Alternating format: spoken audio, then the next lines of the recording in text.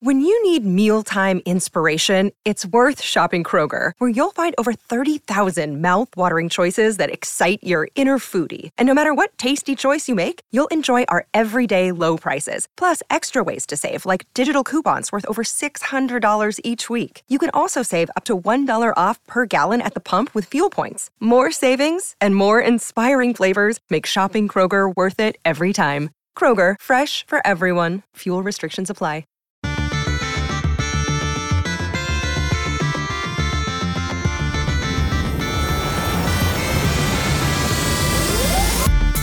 Hello and welcome to the EDH Recast, brought to you by the best deck building site on the web for the Commander format, EDH Rec. My name is Joey Schultz, and I'm joined today by my lovely co-hosts. First up, the Speedster, whose article series takes you from 60 to 100. It's Matt Morgan. Hey everybody, it's Matt again. I'm still around. And waiting over there in the margins, it's the author of the In the Margins series, Dana Roach. Good evening, everyone. And I'm Joey Schultz, author of the Commander Showdown series. All these articles and more can be found at edhrec.com, along with some awesome featured community content such as podcasts and gameplay videos. EDH Rec is a fantastic deck building resource that compiles data from deck lists all over the internet to provide helpful recommendations for new Commander decks. And here on the EDH Rec cast, we're going to give all that data a little more context. Real quick though, Matt, I understand that you've recently taken delivery of some Yeah, is that true? Yeah, I got some mail today. We actually listened to you open all your mail before the show started, which was a lot of fun. This is true, yeah. It was live broadcast for all to hear. Only. All right, so what'd you get? Tell us, man. So I got a couple cards. It's all from Amonkhet block. So I've been redoing my Narset, cheat everything, take all the turns deck, because it got kind of boring and repetitive. I kind of mentioned it last week. So I got some cards. I'm turning it into tokens, Spellslinger, like Monastery Mentor, Young Pyromancer type deck. So I picked up a Locust God, just because I want to draw lots of cards. I'm playing a lot of cantrips, like even getting, real desperate, like Leap and Expedite, and just cantrips to draw cards, trigger those guys. So I got a Locust God, then I got a Commit to Memory, just to play a little disruption, then wheel everything around. And then I picked up a Pull from Tomorrow, yeah. So I draw X cards and then discard. Played it a little bit early, and it just needed some more draw to find all the powerful stuff. So, seemed only natural to pick up a Locust God along with Draw X and Draw 7, because apparently those are really good. You're a sick man, Mr. Morgan. Hey. Dana, what about you? Are you building anything interesting, anything new? I kind of have two decks that are probably going to wind up being one deck at some point, and I can't figure out which way I want to go with it. I've been wanting to build a Boros deck for a while, but I can't find a commander that really jumps out at me. And I also kind of want to do a multiple attack phases deck, so those two things seem to kind of go well together. But I don't want to build Aurelia either, because that's fairly obvious. So I've been kind of tinkering with Anax and Symede, but I don't quite know if that's going to work.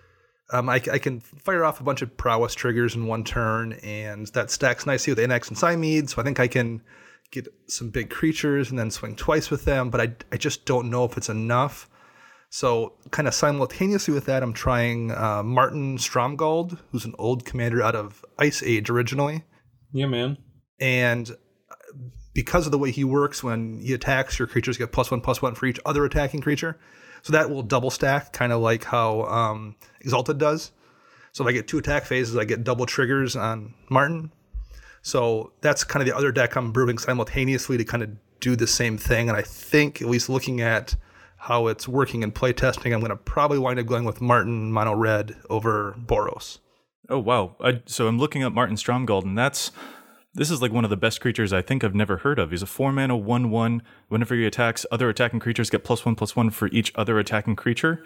That's amazing. Yeah, so he's kind of a reverse Keldon Warlord, which is an old card out of original revised ABUR. So yeah, he gives that ability to all his creatures, which I think is called the Keldon ability in lore. So yeah, I think that will kind of work. He's pretty fragile. He's a 1/1. He doesn't buff himself, so I have to keep him safe. But I think it'll be a weird, unique deck. So that's what I'm leaning into right now. I like it. I like it a lot. I'm building my first flavor deck ever, and I'm kind of excited about it. I've been looking around for a long time to see what Magic lore character really called to me if I wanted to build a Liliana deck, for example, but Griselbrand is Griselband, so I can't do him. A Liliana deck just isn't in the works for me there, so I was tinkering around looking through some of the lore characters, and I happened upon Mare Sil, who apparently in the Magic story seals part of his soul inside of an enchanted ring. And I'm like, where else have I heard that before? So now I am building a Mersil the Pretender deck as a Lord Voldemort deck, because he also puts part of his soul into a bunch of artifacts. Nerd. And I am really excited. Nerd. Oh, I'm complete nerd, absolutely. I'm just really excited to put Whisper Silk Cloak in there as the invisibility cloak, or to tap my Felwar Stone, which is to say my Sorcerer's Stone, to play the Elixir of Life, which is the Elixir of Immortality. I'm all types of excited. There's a lot of weird deep cuts you could probably do with that as well. Yeah, that's very cool. Yep. So there you have it, listeners. There's a person who plays Narset, there's a person who's trying to build Boros, and a person who plays weird flavor decks. We got all your bases covered. Yeah, pretty much. Every player type. So moving on from these weird commanders that we're building, what's our topic this week, fellas? We got some top played commanders of all time, according to EDHREC.com. That's right. We're going to be looking at the top commanders of all time and trying to see if there are any trends that we notice between them, any reasons why these might be the particular most played commanders of all time. Going to see whatever it is that we can find out about why they're so popular. Let's pull up our internet web browsers, Netscape Navigator. Oh, look, edhrec.com/commanders. Look at all this information, guys. Yeah, you can go to EDHREC, and on the top tabs, you've got a bunch of different options. You can find individual cards, you can go through our articles, you can look at sets even, but there's also a commanders tab, and you can see the top commanders built either this week, this month, or the top commanders of all time. We're going to go through the ones of all time. Dana, do you mind starting us off with what are the top commanders of all time? Sure. So the list on EDHREC shows the top 21 commanders of all time. Number 1 is Atraxa Praetor's Voice. And I'll just do the top 5 here to get started. We have number 2, Meren of Clan Nel Toth. Number 3, Breya, Ethereum Shaper. Number 4, Oloro, Aegis Aesthetic. And number 5, Nekizar, the Mind Razor. Yeah, and these guys have some really sick numbers too. Atraxa currently shows up with 4,295 decks. In second place, as you mentioned, is Meren of Clan Nel Toth, and she has quite the drop-off after that. It's at 3,064. And after that, we sort of stay around the 3,000 area or the high 2,000s area, but Atraxa, that is a popular commander at over 4,000. That is so many decks. Yeah, why might that be? It's head and shoulders above anything else in the list. Yeah, what makes her so appealing, guys? I mean, there's a lot of things, I think. Number one, I think Atraxa gets a lot of flack, number one, for being popular. So people like to kind of bag on whatever the popular thing is, and it's undoubtedly the most popular commander. But I think one of the main reasons for that is you can build that deck a ton of different ways. Even just glancing at it, you can see that it makes a good Super Friends commander, or it makes a good +1 counters themed commander, or it makes a good -1 counters themed commander, or it works with Infect, or it works with Angel Tribal. You know, if you want to build around a keyword, it's got Death Touch and Vigilance. I mean, there's a lot of things you can do with that deck that might not look like the deck the person next to you is building. So while Atraxa has 4,000 plus decks on here, they're not the same deck. There's a lot of room for there being very different Atraxa decks in that breakdown. Yeah, she's a very versatile commander. So now I have a question for you. If versatility is what makes Atraxa so popular, is that versatility the same thing that we see in the other commanders, the top commanders of all time? Are they also just as versatile? Is that what makes them so popular too? Not even close, no. Like, the other ones are just... I mean, you talk about the next three, you have Meren, Breya, and Oloro. Those commanders are just the best at what they do. Like, if you just want to grind out value, Meren of Clan Nel Toth is just like, there's nothing better than just sacrificing your stuff, getting it back, sacrificing more stuff, getting more stuff back. Like, that's what Meren does. Like, if you want to play like a grindy, just drag everything out, maybe play some stacks effects, like Meren's just the best head and shoulders. It's only 2 colors, so it's very efficient mana-wise. You don't need an expensive mana base. If you want to play any graveyard synergy, you can't really go wrong with Meren. And Breya is just the best artifact commander. It's the 4-color commander. It's the white, blue, black, red. So you have all the best artifact colors. Just everything kind of adds up with Breya. And she does a lot. She's kind of like Atraxa. There's just so many abilities. There's so much text on there. And they both just do so much for you. And then Oloro just is classic Esper control. Sit there, gain a bunch of life, and Oloro's been around for a long time, too. The crazy part about all this is, Atraxa, Meren, and Breya, those are all only a few years old, and they're already a good, 40% more Atraxa decks than there are Oloro decks, and Oloro's in 4th. But Oloro's just been around for a long time. That's the big thing. Just a very popular, very good commander just to gain life, and Nekizar has, he's the reason all those card wheel effects and everybody draw 7s. I mean, he's the reason a lot of those are expensive now. I think there's a little more diversity mixed in with those other commanders too than might be apparent on first blush. I mean, yeah, the obvious route with Marin is just to go Value Town, Graveyard Recursion, but like we all know a guy at EDH Rec who's got a Relentless Rats Marin deck. So I think there's a little more room to build there. I mean, there's Breya that is basically a copy of Shroom, but there's also Breya decks that are like Eggs decks, and there's kind of a generic artifacts version of Breya. So I think there's a little more room to build in those commanders than maybe is apparent just glancing at them. I think they have some diversity built in there too, in a way Atraxa does. Well, and not to mention Don, the creator of EDH Rec, he had an Olaro deck for a very long time that was actually just a mono black deck. Right. He just had Olaro there strictly for the Eminence ability of gaining 2 life every turn, and then using all of his black cards, like Toxic Deluge, would use that life as an additional resource. So there is some versatility there, but I do think I kind of have to agree with Matt that these do seem to be the best at the thing they're supposed to be doing. Well, that definitely helps. A lot of these commanders are very specialized. Right. So Atraxa, for example, that was the first time that we had a committed Super Friends commander, one that could proliferate all of their loyalty counters. Marin, as you mentioned, she's very good at necromancy. She's kind of the best at what she does, so is Breya. So I can definitely see that these commanders are very appealing because they are so hyper-specialized. You're combining both those two things too. Like, you have them being the best at the thing they do, but they also have the ability to diversify. So like, it's not just one or the other. It's in those, at least those top 3 commanders, there's both of those things. It's being the best at the one thing if you want to do it, but it also has the ability to branch out. So that's bringing a lot of people in to make those decks.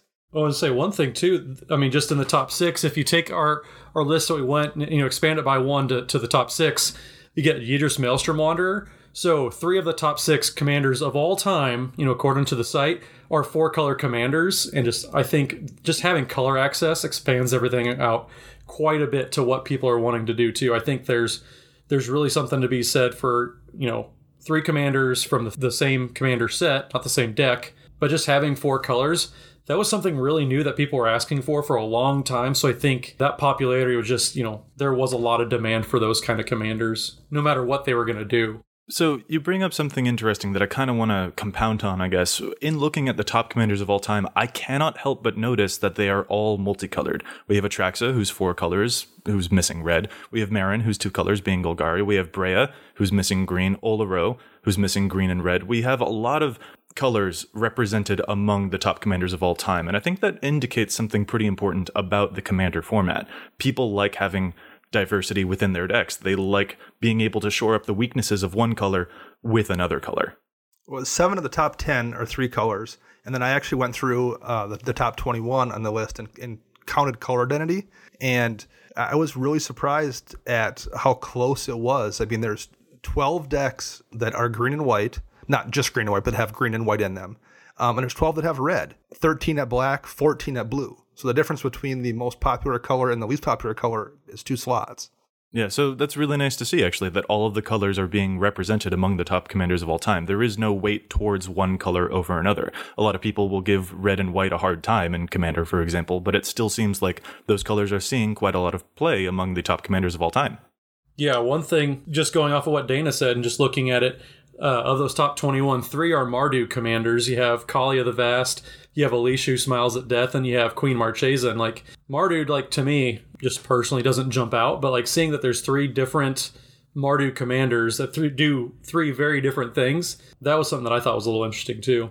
So bringing it to something a little more basic, I suppose, I also couldn't help but notice among these top commanders, let's say we're just looking at the top 10 commanders, we have Atraxa, Marin, Breya, Olaro, Nekusar. You'll hear these names a lot throughout the entire podcast, but I can't help but notice that those top 5 all came from pre-constructed decks. If we extend to the top 10, then we also have Yidris, Kalia, Brago, Omnath, and Alesha, and that means that of the top 10, there are only 3 commanders that came from non-precon products. That's a pretty interesting metric to me.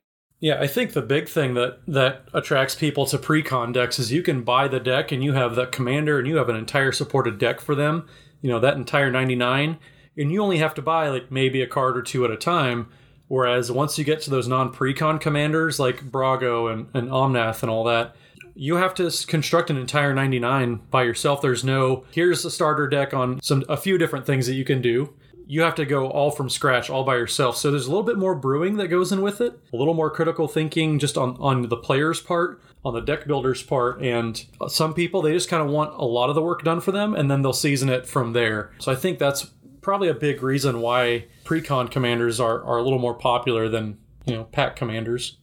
I'm going to have to push back against you for that. I don't feel like people want their work to be done for them. I feel like this goes back to that hyper-specializing that you mentioned earlier about why Atraxa or Marin might be the top commanders, because they're the best at what they do. If we look at the 3 of the top 10 commanders, if we look at the 3 that don't come from pre-con products, we've got Brago, King Eternal, who blinks permanents that you control. So finally we have a white-blue blink commander. There's also Rune, but he's green, and he can only blink creatures, whereas Brago can blink planeswalkers or artifacts. So that widens the scope of what that deck can do.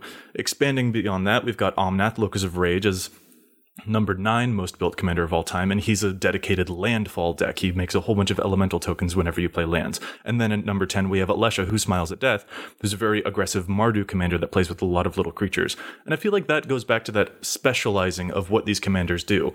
They're able to be among the top commanders of all time, even without the assistance of a pre-constructed deck, because they're the best at the thing that they do, and it's a very unique thing that they do as well. I don't even know if it's the best at what they do. It's just they're the best, period. I mean, if I sit down across the table from somebody and you put out a deck that has these commanders as, your general, with the exception of a Loro, 9 of those 10 commanders are ones where my immediate thought is, okay, well, I just can't let that be in play, or I'll lose the game. Like, if I let these commanders sit out and do something, I'm going to lose. And a Loro, you can't control it, because our Loro's going to be doing that same thing from the command zone for the most part. But for the rest of them, they are all just flat out strong commanders. Yeah, I agree with Dana. They're all just very powerful, and I don't disagree with you, Joey. I think they are unique effects too. I think there's a little bit of kind of what we all emphasize ourselves, a little bit of blend of all 3 of those out there, kind of adding up to what makes these guys all as popular as they are. And I think the inverse of the strength is also there. There's not a lot of weaknesses necessarily in these commanders. Like when you sit down with some, decks, you immediately can kind of figure out, based on the colors of that commander, what that deck can't do. So if you're sitting down with a Boros deck across from you, you're pretty sure it's not going to ramp very hard, or it's not going to draw a lot of cards. You sit down, across from a mono red deck, you're like, well, it's not going to be able to deal with my enchantments. Looking at the color combinations on here, the only one that really has a blind spot is going to be Nekuzar, which can't deal with enchantments, but it's still a really aggressive deck. The rest of them don't have very much in the way of weaknesses. They are all color combinations that have abilities to deal with or do everything. Yeah, that's a pretty interesting observation. I hadn't really considered that these are commanders that in particular can shore up a lot of weaknesses. That's pretty fascinating, actually. Yeah, and I think just going off of what Dana said, you see a lot of decks, if they're not running one color, they're running another color that kind of does that well. Like if a lot of these decks, like you point out, Nekuzar is one of the only decks on this list that isn't running either green or white. And those 2 colors, those are the go-to colors if you're trying to deal with just permanents in general. You have green to hit off your naturalize effects, stuff like that. So, but then you have Alicia, she's not playing green, but she's playing white to cover that base as well. Then black and red, just to kind of play that color identity. Same with Omnath, you're not drawing a lot of cards, but you have that green in there. So you see a lot of different colors that kind of specialize. So it really takes a really powerful card like Nekuzar to make Grixis a top played commander with one of those glaring weaknesses that Dana mentioned. Well, and even Omnath, that was one of the things I thought of when I thought of Omnath. I was like, okay, well, Omnath is kind of weak, in terms of draw. But Omnath actually plays really well in green's draw. Most of the bodies that Omnath makes are 5/5s. So green tends to have things that care about size of creatures in terms of draw, whether it's Rishkar's Expertise or Soul's Majesty. But it also has the go wide draw spells that draw you a card for each creature you control. And as a commander that makes tokens, Omnath plays pretty nicely with things like Shamanic Revelation too. So Omnath, even though, red and green tend to maybe not be colors you think of in terms of being able to draw a lot of cards, the way that particular deck is built kind of does draw a lot of cards, or can draw a lot of cards. So I have another question for you guys. Is there anything similar among the strategies of all of these top commanders that might tell us a little bit more about the nature of the commander format? Do you see anything noteworthy about these particular commanders that feels like they all have something in common? Not just their colors, not just that they came from precons, but specifically the way that they play when you sit down at the table. They're all creatures. And for that's why you get fired by Jason a lot, Matt. You're not wrong. We value your insight so much. But for real, is there any commonality that you notice between them? The one note I have, and I don't know if it's not really an apparent thing, but like looking at these commanders, I feel like they're all ones that a new player can sit down and play effectively. But they're also commanders that an advanced player can sit down and find ways to also be challenged to squeak out like extra advantages in a way that maybe a simpler commander like, I'm struggling to even think of a good example off the top of my head, but Sigarda, Host of Hurons, which is a deck I have, but like I play that Sigarda deck the same way today as I played it 3 years ago. Whereas if you're playing a Nekuzar deck or you're playing Breya, as you get better as a player, those decks are going to probably kind of scale with you. So I think they're decks that are playable and appealing to maybe a newer player, and they also offer a lot to an advanced player. I like that. I think another trend that I notice among these is that there seems to be a consistent amount of gradual value where you don't have to put in, I guess, too much effort to make these commanders very, very powerful. Atraxa, for example, you actually don't even need to attack with her for her to give you a benefit. She'll proliferate at the beginning of your end step, which means that you can actually sort of sit back and wait passively as the game progresses and still accrue value. The same is true of Marin, who also triggers on your end step and can revive creatures for you. She continuously provides you with a value engine. Even Breya can sort of sit back, relax, and doesn't have to do anything until she is called upon to act, because then she can sacrifice artifacts and do something more. You've also got the classic Olero, who's literally sitting back in his chair and just slowly gaining life for you. I feel like a lot of these commanders have the ability to just sort of take it easy. They don't strike me as being hyper-aggressive, is I guess the way I would say it. So that seems to tell me a bit about the nature of the commander format. People don't like running out the gate, hit the ground running, and immediately attacking everyone. They're sort of expecting a long game, and therefore these commanders are very popular because they reward you continuously over the course of a game that takes even an hour to play. Well, I think there is some aggression with these commanders, but it's not just aggression. So like I think Alesha wants to come out and punch you in the face pretty quickly, but if Alesha doesn't win that game immediately, it's still a perfectly effective commander on turn 10 or turn 15. Like, it's still going to be doing things that provide you with value. I think that's the case with all these. Even when they're ones that maybe are a little bit more aggro, they're not only aggro. Yeah, such as Kalia of the Vast, that's another Mardu commander, and the purpose of her is definitely to hit the ground running. She's currently showing up with a 2,078 decks, and she's the 7th most popular commander of all time. She's a 4-mana 2/2 with flying that wants to attack to immediately, for free, put an angel, demon, or dragon creature from your hand onto the battlefield, also attacking. And that's really great to get an aggressive start. She's very fast. But in the later game, when you don't really need to cast her, you can still cast all of those angels, demons, and dragons. So I think you're right there, Dana, that there is that, even if they are kind of aggressive, they still have that late game potential to them. That might be a way to put it. Yeah, because, I mean, Omnath, all you do half the game is just ramp. You ramp a little more, and then you ramp a little more.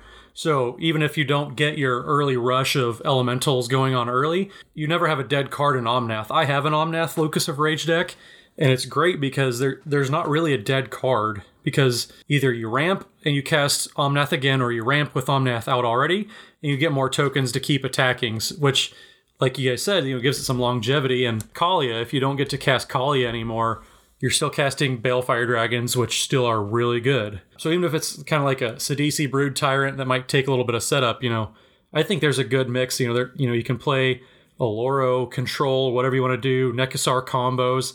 I think there, for any type of player you are, any type of deck you want to play, whatever strategy, there's a commander in this top 21 list that, you're going to be able to find something to do with. Yeah, a lot of these commanders seem, to me at least, to be accidentally good. Omnath, you mentioned, all you have to do is play either cards or lands, and things are going to go your way. Nekuzar is fantastic because all that you have to do is have people draw cards. You don't even need to cast the spells for that to still be a presence on the battlefield.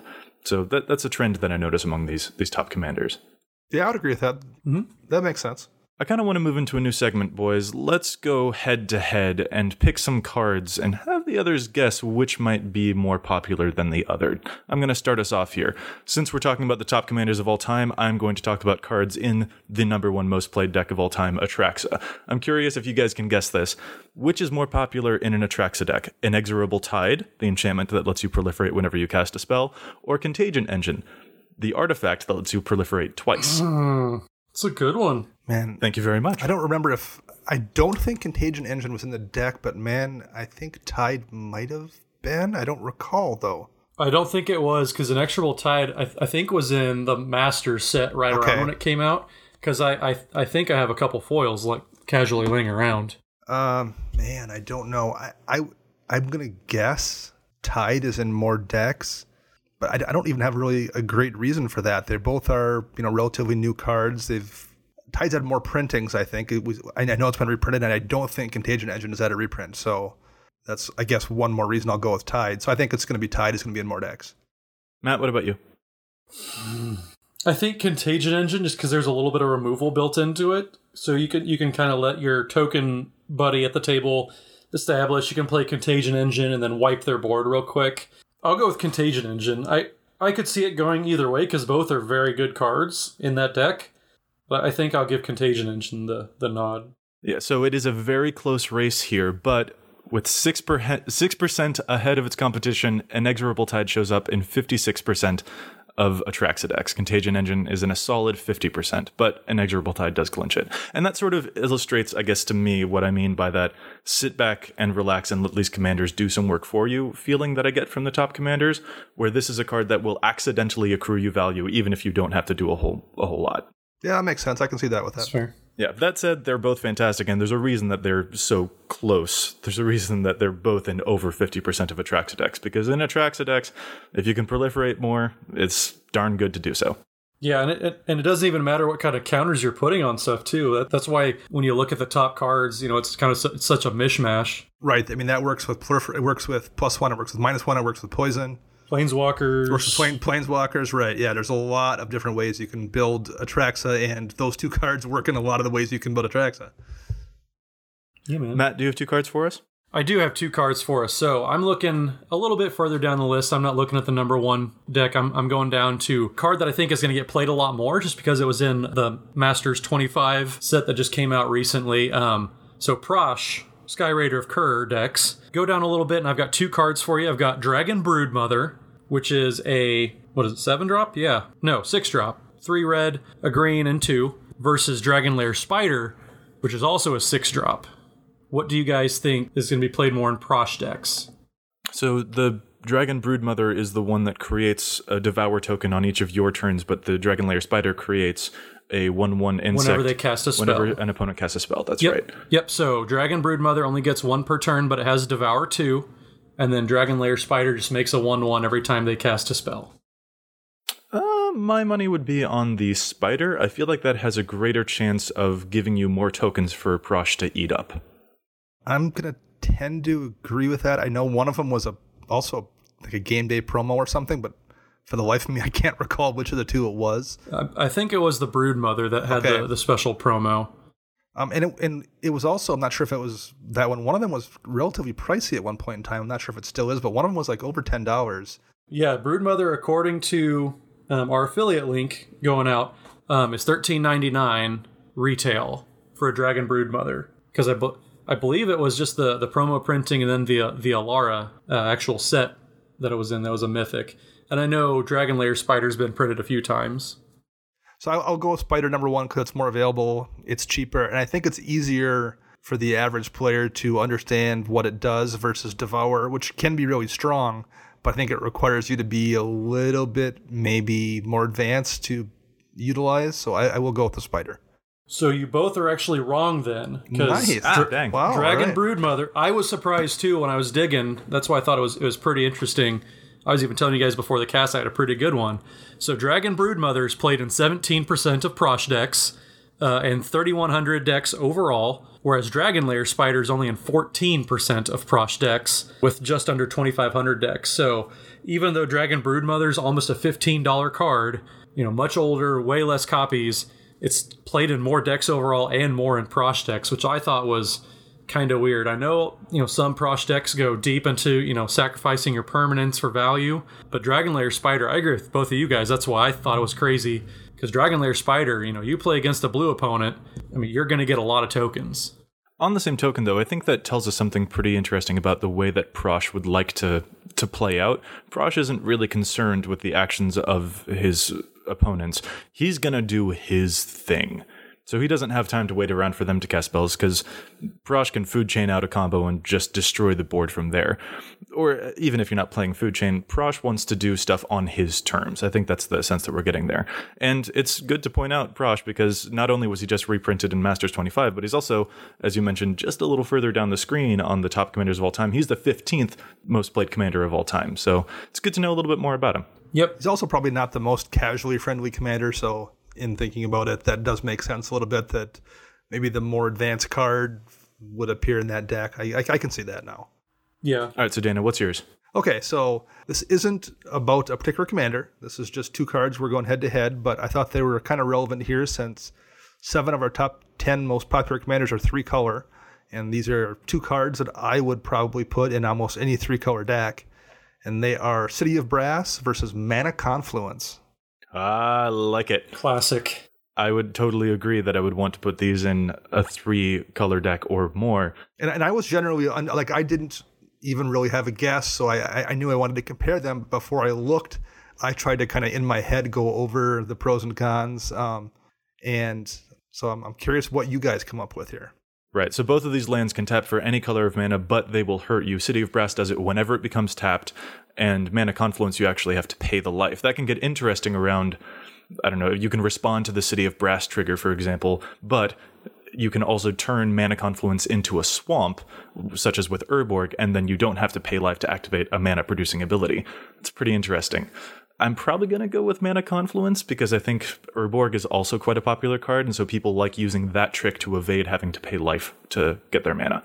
I'm going to go against the grain there. I'm going to guess City of Brass just because it's such an old card. It's just one of those iconic cards that people think of, throughout all of Magic. And Mana Confluence is, to Dana's point, on my guess, it's a little bit pricey. It's pushing $10 or so probably, maybe a little bit north now. Whereas City of Brass, it's been printed so many times, it's fairly cheap. I'm going to go with City of Brass. So I'll give you the stats here quickly before I give you the numbers. City of Brass has been printed 11 times. Give us the stats before you give us the numbers. Before I give you before I give you the answer, I should say. So 11 printings for City of Brass, most recently in a modern event deck, but it wasn't standard legal since 2004. So it hasn't been something that people have been seeing in their binders or in packs they crack for 15 years or so. Mana Confluence has only been printed twice, but it was in an expedition fairly recently, and Journey to Nyx was only 4 years ago. So there's people that have that in a binder sitting around, maybe in ways they don't for City of Brass. But the advantage is not a large one. City of Brass is in 23,752 decks. Mana Confluence is in 24,900 decks. So about 1,200 decks difference, but they're still both in so many printings, it's only a few percentage points between the two of them.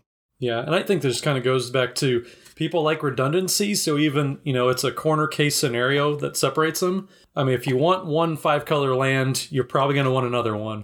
If you want and it goes back to when we were going through, 3 of the top 6 commanders were 4-color commanders. It takes a lot of mana fixing in City of Brass and Mana Confluence, even though you have to pay life. Doesn't affect you so much in a 40 life format, so getting all your colors from one land is pretty good.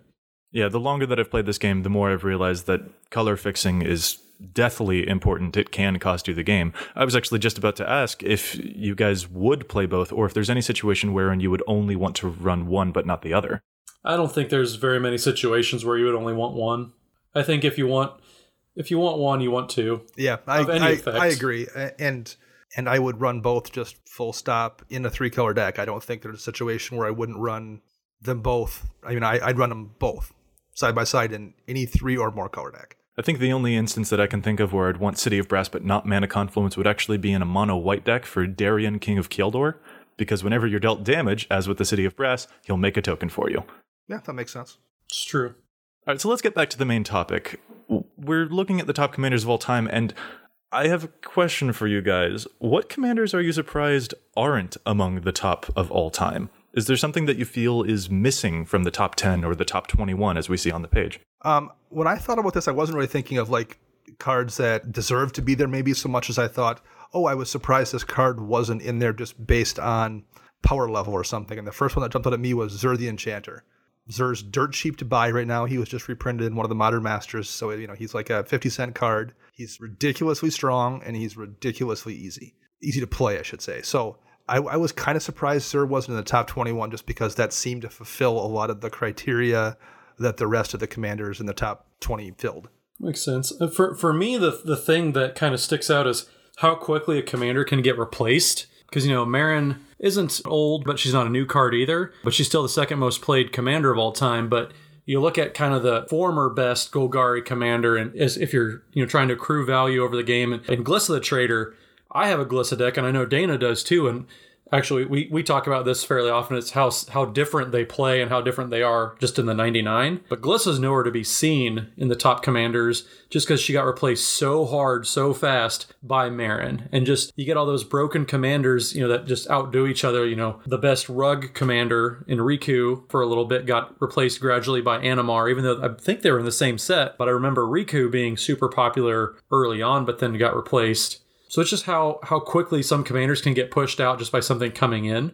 And I was just a little surprised, and I've always kind of thought this, and there's so many pre-con commanders. Why aren't there more commanders that come in standard legal sets or in packs in general? Yeah, that's a big one for me. I'm surprised that the stuff that we get in standard isn't as popular as the stuff from precons, because while the precon commanders are very powerful, I feel like standard has some amazing powerhouses as well. I mean, Omnath, Locus of Rage, he's just the tip of the iceberg, really, because there's also the other version of Omnath, for example. He's a mono-green menace that can grow to enormous heights, and that's just as exciting for me. I happen to have a Crewfix deck, and I always look at it and wonder, should I turn this into an Omnath deck, because holding onto mana and punching people sounds like a ton of fun. It is interesting to me that the standard commanders, the ones we get in normal expansions, that they don't see as much play. That one is pretty fascinating to me. On that same note, I'm just as intrigued that something like Animar can get as high as it does, when the trend that we usually see is that the secondary or tertiary commander in a precon deck doesn't end up being a top commander of all time. It's almost always the headliner. That's pretty fascinating as well. And I feel like a lot of the secondary commanders, much like Animar, deserve the spot over the headliner commander that came in their deck.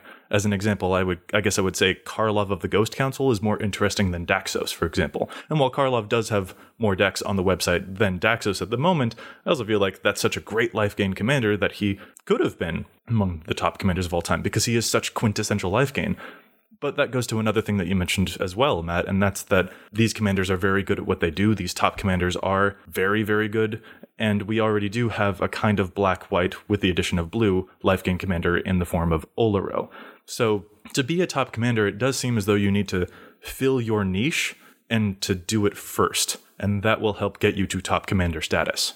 Well, I think it's also important to note, these are just statistics. So there's no decision making put into what the data is. It's just data, right? And that data can be tweaked by variables out there beyond our control. So yes, Atraxa and Maren and Breya are the top 3 most popular commanders by the amount of decks out there where they are the general. But that doesn't take into consideration things like Commander being a growing format, and it's a continuously growing format that seems to be getting more popular every year. Well, one of the things that kind of implies is there's new players coming in, and new players are probably going to be buying precons. That's just an easy way to enter the format. So I think that is going to skew the numbers a little bit. That's not really the precon effect necessarily so much as it is just the new player effect. And I think as time passes and we look back on the numbers, or looking at the numbers in general in maybe 5 or 6 or 7 years, when maybe the amount of people playing Commander has stabilized, I bet that'll be a little bit different, because at that point in time, you don't have people that are coming into the game skewing things so much as you have people making decisions based on what they want to play. I think there's a lot to be said for that. You have a new player coming into the game, and like I was kind of saying earlier, with precon commanders, you have the deck to start, and you can kind of tweak it from there. If you're a new player, say you open a pack and you get a Locust God, you got all of a sudden, I need 99 other cards. Probably like 60, because you're going to play a bunch of basics probably. But, you have to start a whole new deck, and you don't have that collection built up like established players do. And I was thinking, yes, we're talking about the all-time commanders. If you scroll up a little bit just to the top commanders over the week and the month, you see a little bit more recency on there. If you scroll up just a little bit to this month, you're going to see Animar, Prosh, some of those recently, Masters 25 legendaries. And then you see, a lot more commanders that don't come in precons. outside of a few, like you have Edgar Markov, who still gets played a lot just because Ixalan Block had a lot of vampires, so people are still excited for that. But yeah, if you zoom up and look more recent, instead of that big picture, all time, then is when you start to see those standard set commanders getting played. Just there's so much ground to make up, though, as we talked about. There's over 4,000 Atraxa decks. So sure, there were 25 Scarab God decks made so far this month.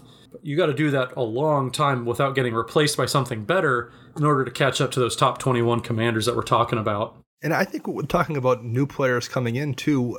One factor that I don't think it's a huge deal, but I think it's worth noting that these are all maybe, I would say, aesthetically pleasing cards. Like if you were a new player and you're looking at a shelf with a bunch of precons on it, and one of your choices is an Angel Horror with, Death Touch and Lifelink and all the keywords, that's a pretty attractive thing to grab if you don't know much about the game.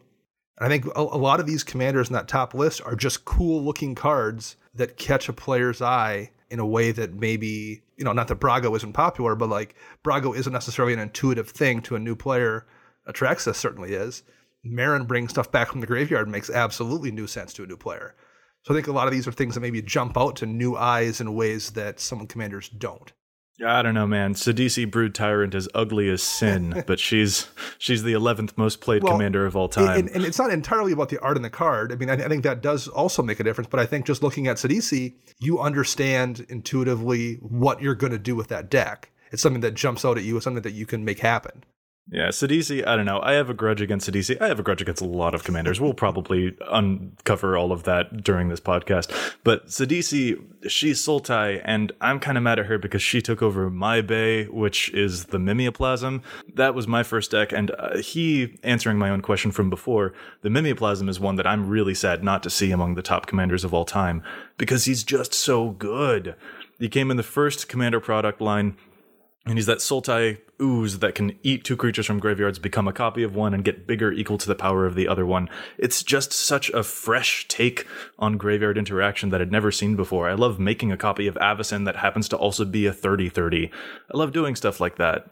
But then CDC came around and I'm just mad at her. So it's sort of segueing into my next question, like me and my grudge against CDC, is there any commander that is among the top commanders that you don't think deserves to be there? I mean, top all time, I'm kind of surprised to see like Carador still stick around when Meren is the most popular. I know you get White in there and you get Protean Hulk combo and stuff like that, but I think Carador is kind of clinging on a little bit. Carador being at number 16 of all time, just by the way. Yep, number 16. I have a buddy who plays, a really tuned, competitive Carador, so I get to play against it all the time, but I'm kind of surprised just because, like I said, Meren just does everything so well, and you don't have to cast, it just happens because you have your experience counters. And I was really surprised to see the group hug, Kaneos and Tiro still in the top 15. Oh man, speaking of grudges, we're getting into Dana's grudges now. Yeah. I'm not a fan of group hug at all, so that's on my list, absolutely, of one that I kind of wish wasn't there. Yeah, and I'm just surprised to see it so high just because, there's a lot of players who think like you do, Dana. Why do I want to help out other people? It's not really an intuitive thing. You have to really have a specific goal in mind when you build a group hug deck. Sometimes that goal doesn't involve winning, be that as it may. I'm kind of surprised to see a group hug deck there. But then Saskia, from the same set as all the other 4-color commanders, is not part of that just because there's no blue in it. So it's kind of weird to see the group hug deck, but then the no blue deck doesn't show up. Well, that's an interesting point. It might speak to the thing that I was mentioning earlier. Saskia currently shows up in 1,625 decks, but that's not enough to clinch her into the top commanders of all time status, whereas Kaneos and Tiro, Yidris Maelstrom Wielder, Brea Ethereum Shaper, and Atraxa Praetor's Voice, those all do show up. All of the 4-color commanders from Commander 2016 product are in the top commanders of all time, but Saskia isn't. And she's the only one, I would argue, that is the hyper-aggressive. She's the one that goes out immediately, hits the ground running, and punches people, but she doesn't show up as popularly, and I think that that's pretty telling. It's not just that she's missing the color blue, which, sure, it's a good color, but it's also that it's a strategy that in multiplayer games, people are a little reticent to actually try and engage with. I think it speaks to the stereotype that some competitive players and 60-card players might have about commander players, that they just want to play Battle Cruiser and everybody do their big dumb things, and that's why Saskia, commander who wants to be aggressive, wants to turn creatures sideways really quick, may not be as popular. I think it kind of speaks to that stereotype just a little bit. Well, I think Saskia also, it's not really 5 decks that are competing for slots. It's 4 decks in 1 deck. Like the name I just dropped the name. Kineos Interior isn't really competing with the other 4 decks because it does a very unique thing in being a hug deck. So basically Saskia is competing for combat damage slots with the other 3 damage commanders. So like you have one kind of off to the side that isn't really competing with anything. If you want to play group hug, that's the one commander you're picking. Whereas if you want to play a damage dealing commander, well, then that's what Saskia is competing with, is the other 3. That's a good point. Going back to the uniqueness of each of these commanders and the fact that they feel a very specific niche. Saskia has a lot of competition in that area, such as with Alesha Who Smiles at Death, which is at number 10. That's a pretty good angle as well. So, Dana, am I to take it still that Kineos Interior is what you would demote from top commander status, or? You know, at least it does a unique thing. The one that I would demote is Narset.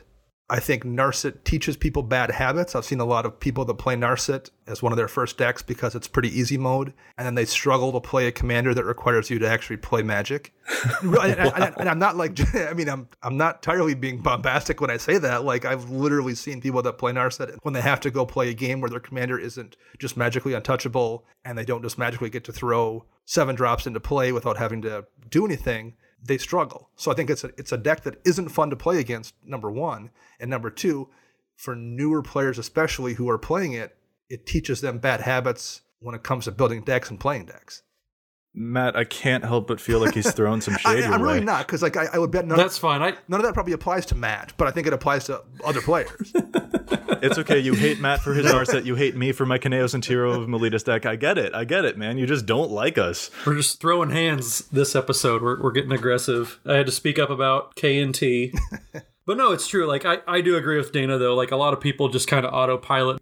I think Narset suffers. Like, if there's a deck that people just copy-paste the top played cards from EDH Rec, I think that Narset is probably the most autopilot, not just with how you play the deck, but how you build the deck. Because you see it, you're like, oh, I'm just going to play time stretch. The game, all right, we win. Like, I think I've changed at least a card or 2 with every set that's come out for a while, whether it's like Swarm Intelligence or Sunbird's Invocation or a couple Planeswalkers, stuff like that. So I've been changing mine up as we go, but a lot of people, I think, with Narset specifically, to Dana's point, are just kind of mindless. Yep, here's my deck. I'm going to win with Karn and be boring, blah.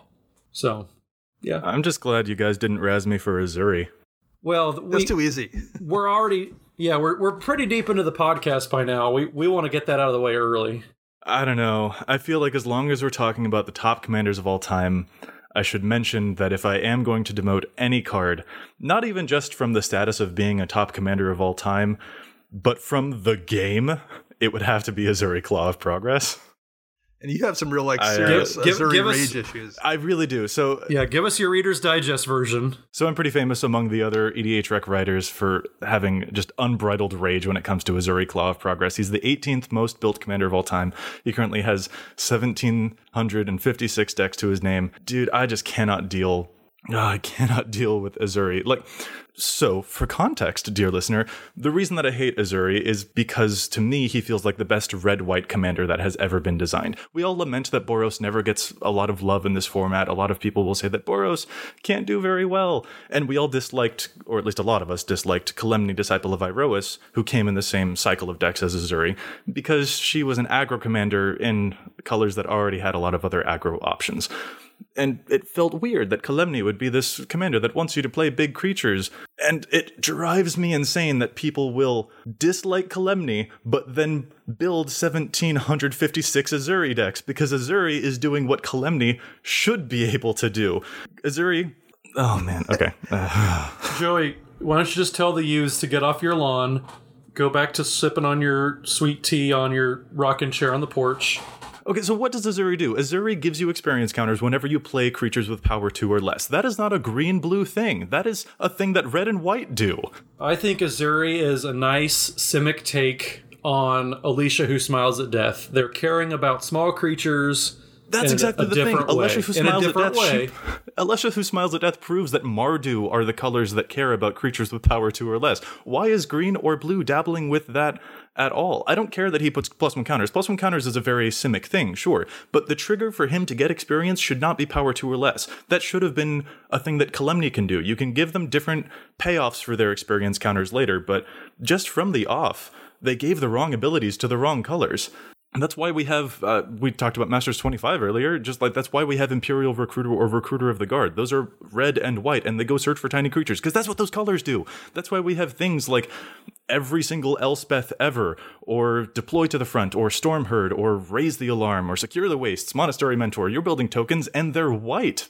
Like, that's what that color does. That's why we have Break Through the Line, which is a red enchantment that makes creatures with power 2 or less unblockable, because that's what those colors do. Whereas green cares about playing big creatures, and so does blue, because it's got all those sea serpents and stuff. Like, green and blue getting tiny stuff. What is Joey, that?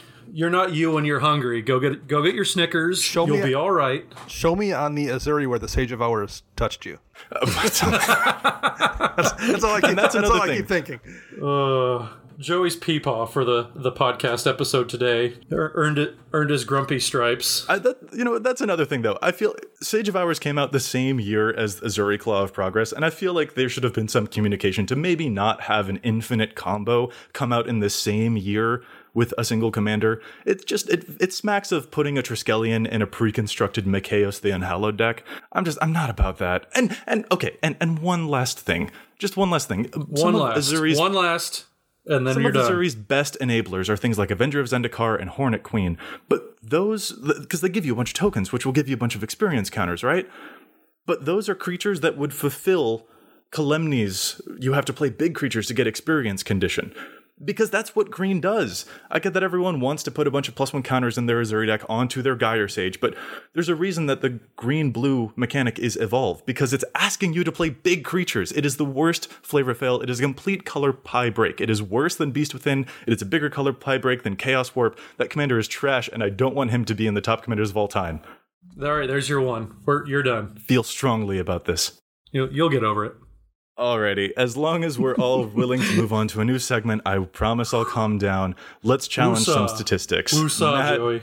Matt, if you don't mind giving me some time, do you mind starting us off in this segment? Yeah, so I got a card for everybody here. So I was looking through, speaking of the Mardu commanders, when we were kind of doing some research. I was looking at Queen Marchesa and thinking about some newer cards that might have wanted to go in there, because I have an Edgar deck that I talked about a little bit before, but some of those cards that, I kind of cut from the Vampires itself, what did I want to do with them, now they've been cut? I found Disrupt Decorum, and I found out that Disrupt Decorum, and let me pull the card up for you guys real quick, but it's played in 41% of Queen Marchesa decks. It's plus 15% synergy, which actually kind of blew my mind a little bit, because it's played in just under 1,200 decks, but about 36% of red decks since this card has come out is playing Disrupt Decorum, which I thought was a lot. So what the card does, it's a 4-mana sorcery. It's 2 and 2 red. Goad all creatures you don't control. So if you don't remember what Goad does, Goad is, until your end of turn, a creature that has been goaded has to attack the next combat if able and attack a player other than you. So if you're playing a 4-player pod and you cast Disrupt Decorum as Queen Marchesa, those other 3 players have to attack that next turn, but they can't attack you. So you're just starting, you think of the meme with the raccoon that says, "Dance, puppets, dance." That's what this card does. It is the most political card ever. And if you're playing Queen Marchesa, chances are, in Mardu colors, you're not drawing a ton of cards. Yes, you have black, but you really want that Monarch token. You want to be the Monarch. And Disrupt Decorum, make sure you go a turn cycle. Nobody else gets to take that from you. You're making sure people are attacking somebody else. You're messing up the board dynamics. It's really a chaos card when you think about it, because you're messing everything up for everybody else but yourself. And it gives you a turn too if you just want to make sure everyone taps their creatures, and then you can go and finish off the job next turn too. You're able to do that. And so I think, even though it is played at a decent clip at 41%, I think dang near 75% of Queen Marchesa decks probably want to be playing Disrupt Decorum. I feel like someone cast Disrupt Decorum on me every time I hear the words Azuri Claw of Progress. Probably. you do start brawling with yourself. I think that's a good call for this deck, because I've seen a few Marchesa decks that are running, the usual propaganda kind of suite of cards. I mean, Ghostly Prison in this case. And with those cards, the problem is if you are the obvious target, people will just not attack if they can't afford to attack you. With Disruptive Quorum, you're still forcing them to attack someone. So it's much harder for the table to decide to not hurt each other since you're the threat. They kind of still have to attack one another. Sure, they can minimize that in ways, but it's much more difficult than it is with a Ghostly Prison where you can just say, well, I'm just not going to attack anyone since I can't hit you. And when you think about it, it's kind of a red fog. Yeah, for sure. I mean, really, because you're making sure people aren't attacking you. Nobody's dealing damage to you. You're just making sure it happens to other people. So I really like Disruptive Quorum. I'm kind of excited to try it out in some other decks. But I thought it was something that, only 41%. And Queen Marchesa, at least in, the EDH Rec Slack channel, is kind of known as like the political commander. And this is kind of the political, sorcerer that came out in the past year or two. So, yeah. I Definitely a powerful card. I really like Wrath of Goad. Yeah. Yes. Yeah, that's a great name for it. All right, if people don't mind me going next after I've alienated everyone for talking bad about Uzuri. Did the steam finish coming out of your ears? You can't complain that Boros doesn't get nice things when Simic is eating up pieces of its color pie. Challenge some stats, Joey. Alrighty, so my card will be an Omnath, Locus of Rage. It's specifically a land. A lot of lands get overlooked, but when you're in a landfall deck, it's important to keep an eye out on what they are. This one in particular is the card Ghost Town.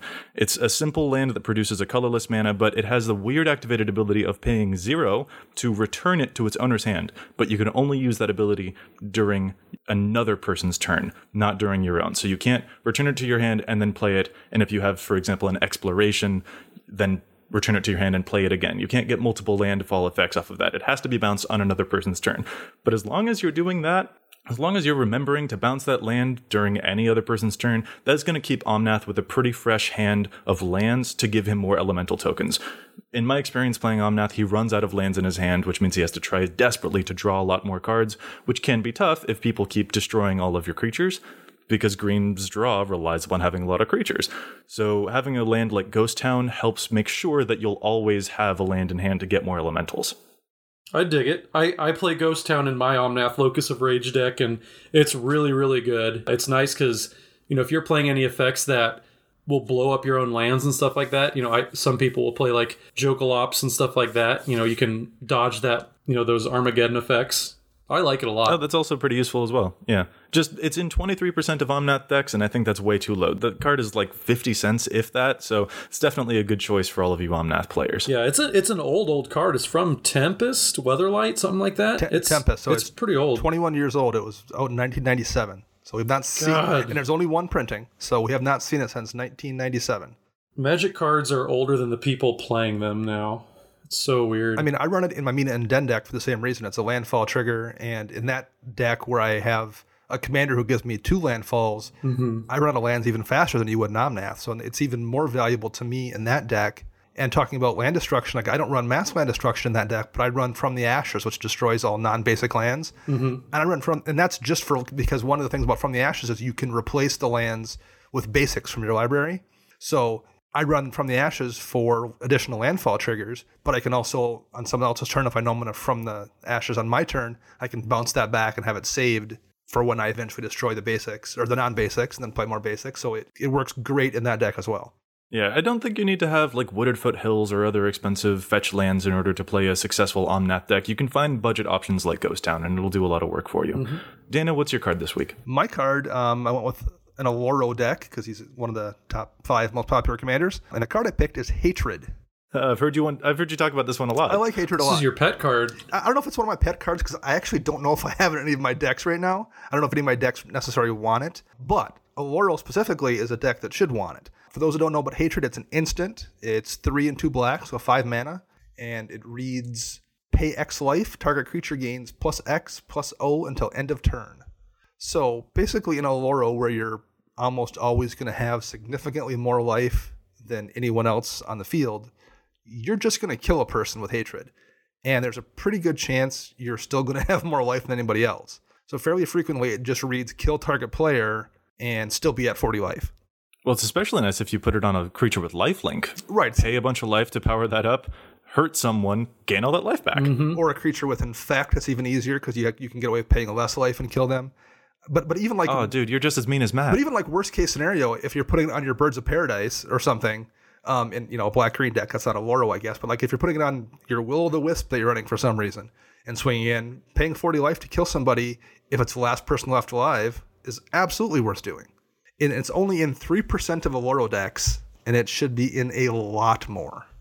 Now, I will note, we're talking about how Ghost Town hasn't been printed in a while. Well, Hatred is also looking at, it's like 20 years old. And it's on the reserve list, so it's not a cheap card. It's about $10 now. But it was half that 6 months ago, and 6 months from now, it wouldn't surprise me if it was more than 10. So if you want one, I would get one now, but it's a really, really good card in a Loro, and it's a really good card in a lot of decks. Yeah, it's one of those cards like Tainted Strike that will really surprise players. A lot of those combat tricks aren't what people expect in a black deck, but Hatred, Tainted Strike, there are a lot of options that black has to really just pull the wool out from over people's eyes, or however the phrase goes. It's a really big blowout. Yeah, I like all of our picks this week. I think all of them are definitely cards that should be getting a little more love than they are. Yeah, agreed. And maybe there's some commanders out there that we think should get a little bit more love, but right now, these are the top commanders as we see them. Atraxa, Marin, Brea, Olaro. And that's a pretty respectable cast list. I think that those do help describe the variety that you can find within EDH pretty well. And with that, I think we're going to call this episode to a close. Those were our thoughts on the top commanders of all time. I'd like to thank my co-hosts for joining me, and if any of our listeners would like to find us, where can they find you all? So, yeah, I'm Matt Morgan. You can find me on Twitter at Mathimus55. That's MATHIMUS 55. On Facebook, I'm Matt Morgan. I put my name on everything. Instagram, if you're into that, I guess. Yeah. And I'm Dana Roach. You can find me on Twitter at Dana Roach. And I also host a weekly podcast, Commander Central, cmdrcentral.com. You can find us, or on Libsyn. And I'm Joey Schultz. You can find me at Joseph M. Schultz on Twitter. That's SCHULTZ. And of course, you can find all of our articles on the EDH Rec as well. You can follow EDH Rec on Facebook and Twitter at EDH Rec and the EDH Rec subreddit if you have a question or request for a new site feature.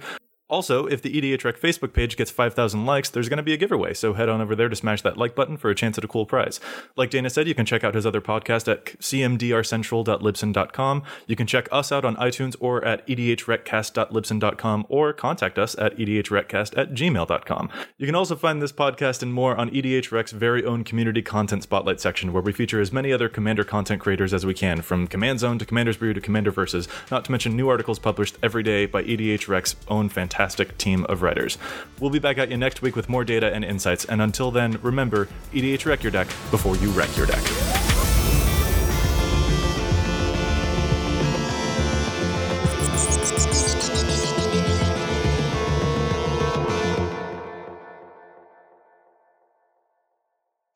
No, we didn't get the good dog bark this week.